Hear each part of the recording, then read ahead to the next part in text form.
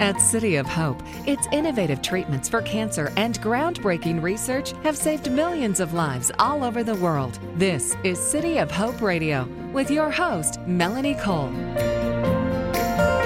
Graft versus host disease is a complication that can occur after a stem cell or a bone marrow transplant. And with GVHD, the newly transplanted donor cells can attack the transplant recipient's body. To learn more about this today, we're talking with Dr. Jonathan Kotlyar. He's Associate Clinical Professor within the Division of Dermatology at City of Hope. Welcome to the show, Dr. Kotlyar. Explain a little bit about a stem cell or bone marrow transplant and what this complication called graft versus host disease is. Well, thanks for having me. Bone marrow transplantation is something that sort of developed or came to fruition in the 70s, and ever since has been exponentially growing and is emerging as a treatment option for a lot of patients, primarily with hematologic diseases, whereby donors, either related or unrelated, are donating their stem cells to a recipient whose immune system is deficient, and by accommodating these new stem cells from a donor, it allows them to sort of reconstitute an immune system that can go on and fight cancer. Problem is that for a lot of patients, despite intensive immunosuppressive medications, they still develop something called graft versus host disease, whereby cells that are originating from the donor recognize this new recipient as foreign, and these white blood cells that are usually used to fighting infections sort of turn on this new recipient and say, hey, we don't recognize this new body, we need to fight this off. And as a result, there are complications primarily in the skin, the liver, and the gut, which we as sort of components of graft versus host disease treatment providers struggle with from early after transplant, sometimes even years after transplant. So what are the first signs and symptoms if someone has had a bone marrow or stem cell transplant and they've been on these immunosuppressive medications? Are there something you tell them specifically, I want you to make sure to call right away if? Yes, well, the good thing is that early after transplant, while patients are hospitalized as their immune system sort of recovers, we are, for those of us who take care of stem cell transplant patients, we are very accessible because we know that in terms of rates of graft versus host disease, depending on the studies you read, it can be anywhere from 1/3 to 2/3 of patients who do get bone marrow transplants. Early on, one of the more common manifestations is diffuse skin rash. And while the morphology or the characteristics of these skin lesions can be challenging for doctors, it's usually up to a dermatologist who has experience in this area to make an assessment, perform a skin biopsy if needed, whereby we can confirm a suspicion of graft versus host disease.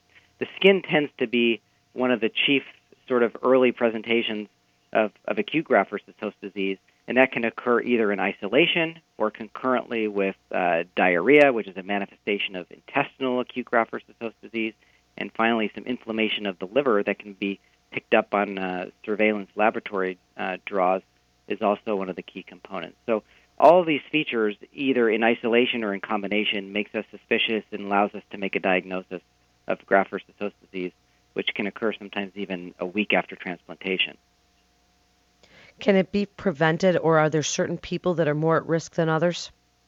So we know in terms of risk factors, there are a few sort of chief key risk factors for developing graft versus host disease, and that includes the older the patient, the degree of mismatch between donor and recipient, the host, the new, I should say, host or recipient of the stem cells, depending on the amount of blood products they've received. All of these risk factors can confer to a given patient a higher risk of graft versus host disease.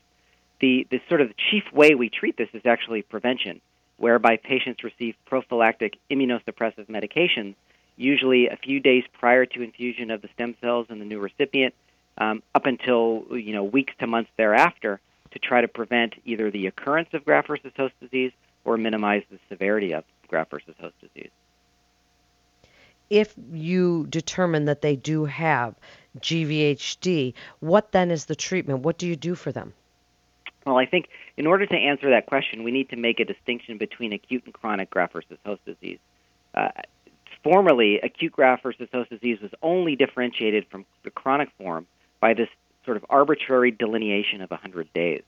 We now know that the pathophysiology of GVHD is far more complex, and with the advent of what we call mini-transplantation or stem cell transplants that don't require full ablation of one's own bone marrow to allow for donor stem cells to take hold, we know that relative levels of immunosuppression can alter somebody's likelihood of developing graft versus host disease. So the distinction is less of one chronologically and more of clinical presentation. And I already alluded to the fact that acute graft versus host disease does tend to occur earlier after transplant, is characterized by inflammation in the gut and in the liver, and has very nonspecific findings in the skin. And we contrast that with chronic graft versus host disease, where patients may develop sclerotic skin lesions that may sort of limit their range of motion. It may lead them to profound weakness.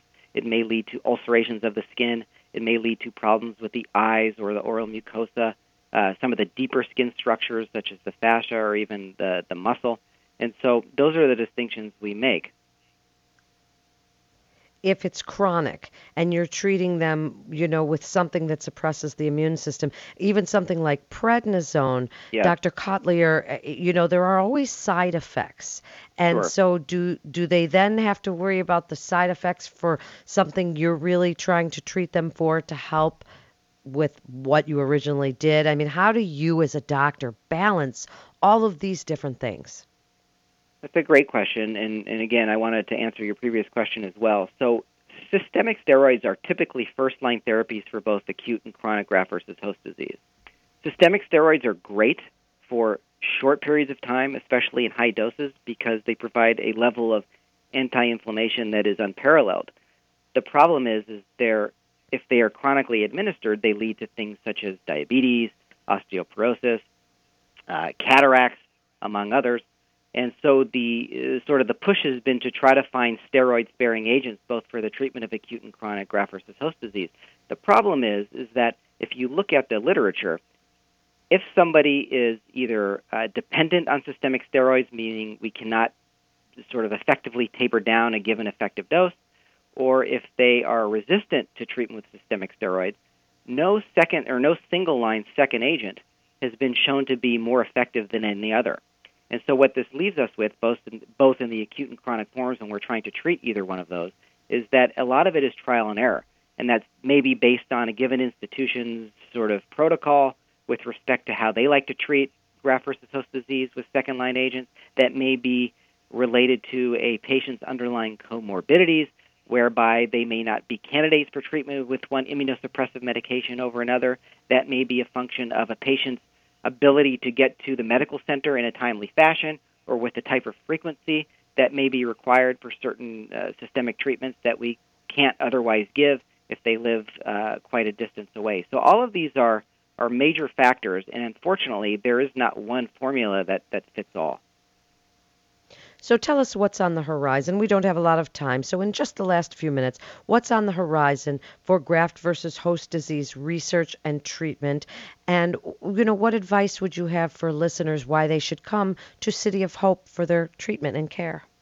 Well, I think any time that a patient is able to be seen by a team of multidisciplinary doctors or be seen in the context of a multidisciplinary clinic where there is cross-collaboration among different specialties, meaning I, as a dermatologist, can share clinical space with a transplant doctor, and I may, have really good access to an ophthalmologist or an oral medicine person or a physical therapist.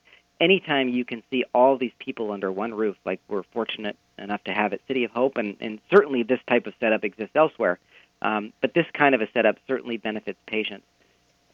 Specifically at City of Hope, we are offering a multidisciplinary chronic graft versus host disease clinic, which we do once a week. And the benefit of that is we're able to assess patients in a room together, both dermatologists and the transplant oncologist. In terms of what's on the horizon, there was a groundbreaking paper in the New England Journal of Medicine last year showing that low-dose interleukin-2, which is a chemical that our bodies make naturally, but given in low doses may provide extreme benefit to patients, specifically with the most severe form of chronic graft versus host disease, which is the sclerotic form.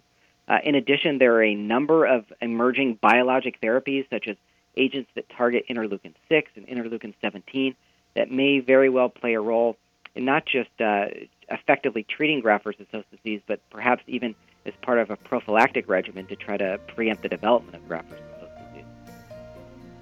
That's very exciting, and it's a great multidisciplinary approach that you have. Dr. Kotlyar, thank you so much for joining us. You're listening to City of Hope Radio, and for more information, you can go to cityofhope.org. That's cityofhope.org. This is Melanie Cole. Thanks so much for listening.